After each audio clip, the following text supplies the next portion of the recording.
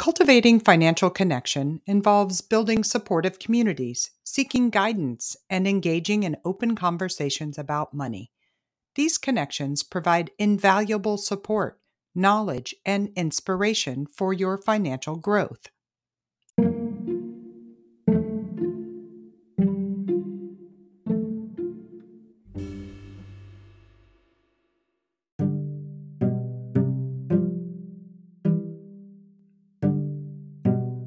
Now let's discuss some concrete steps you can take to start cultivating financial connections in your life. First, find supportive communities. Seek out communities, both online and offline, where you can connect with like minded individuals on their financial journeys. Join financial support groups, forums, or attend local meetups focused on personal finance. Engaging with others who share similar goals and challenges can provide a sense of belonging and encouragement. Second, share your experiences. Open up about your financial journey with trusted friends or family members. By sharing your successes, challenges, and lessons learned, you create an environment that encourages honest conversations about money. In turn, others may also feel more comfortable sharing their experiences, fostering a supportive network. And finally, collaborate on financial goals.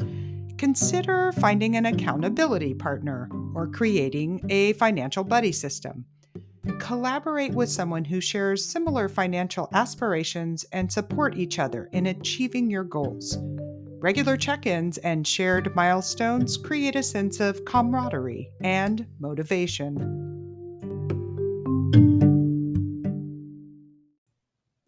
Remember, financial connection is not just about sharing numbers, it's about building trust, empathy, and support.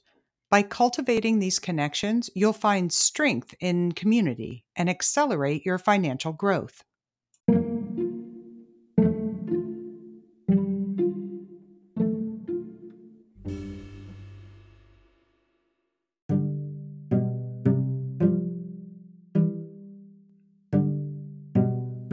Stay tuned to We Feel Money Radio as we continue to explore additional aspects of the emotional side of money, providing you with even more valuable insight and strategies. Together, we'll create a future where we support and uplift one another on our financial journeys.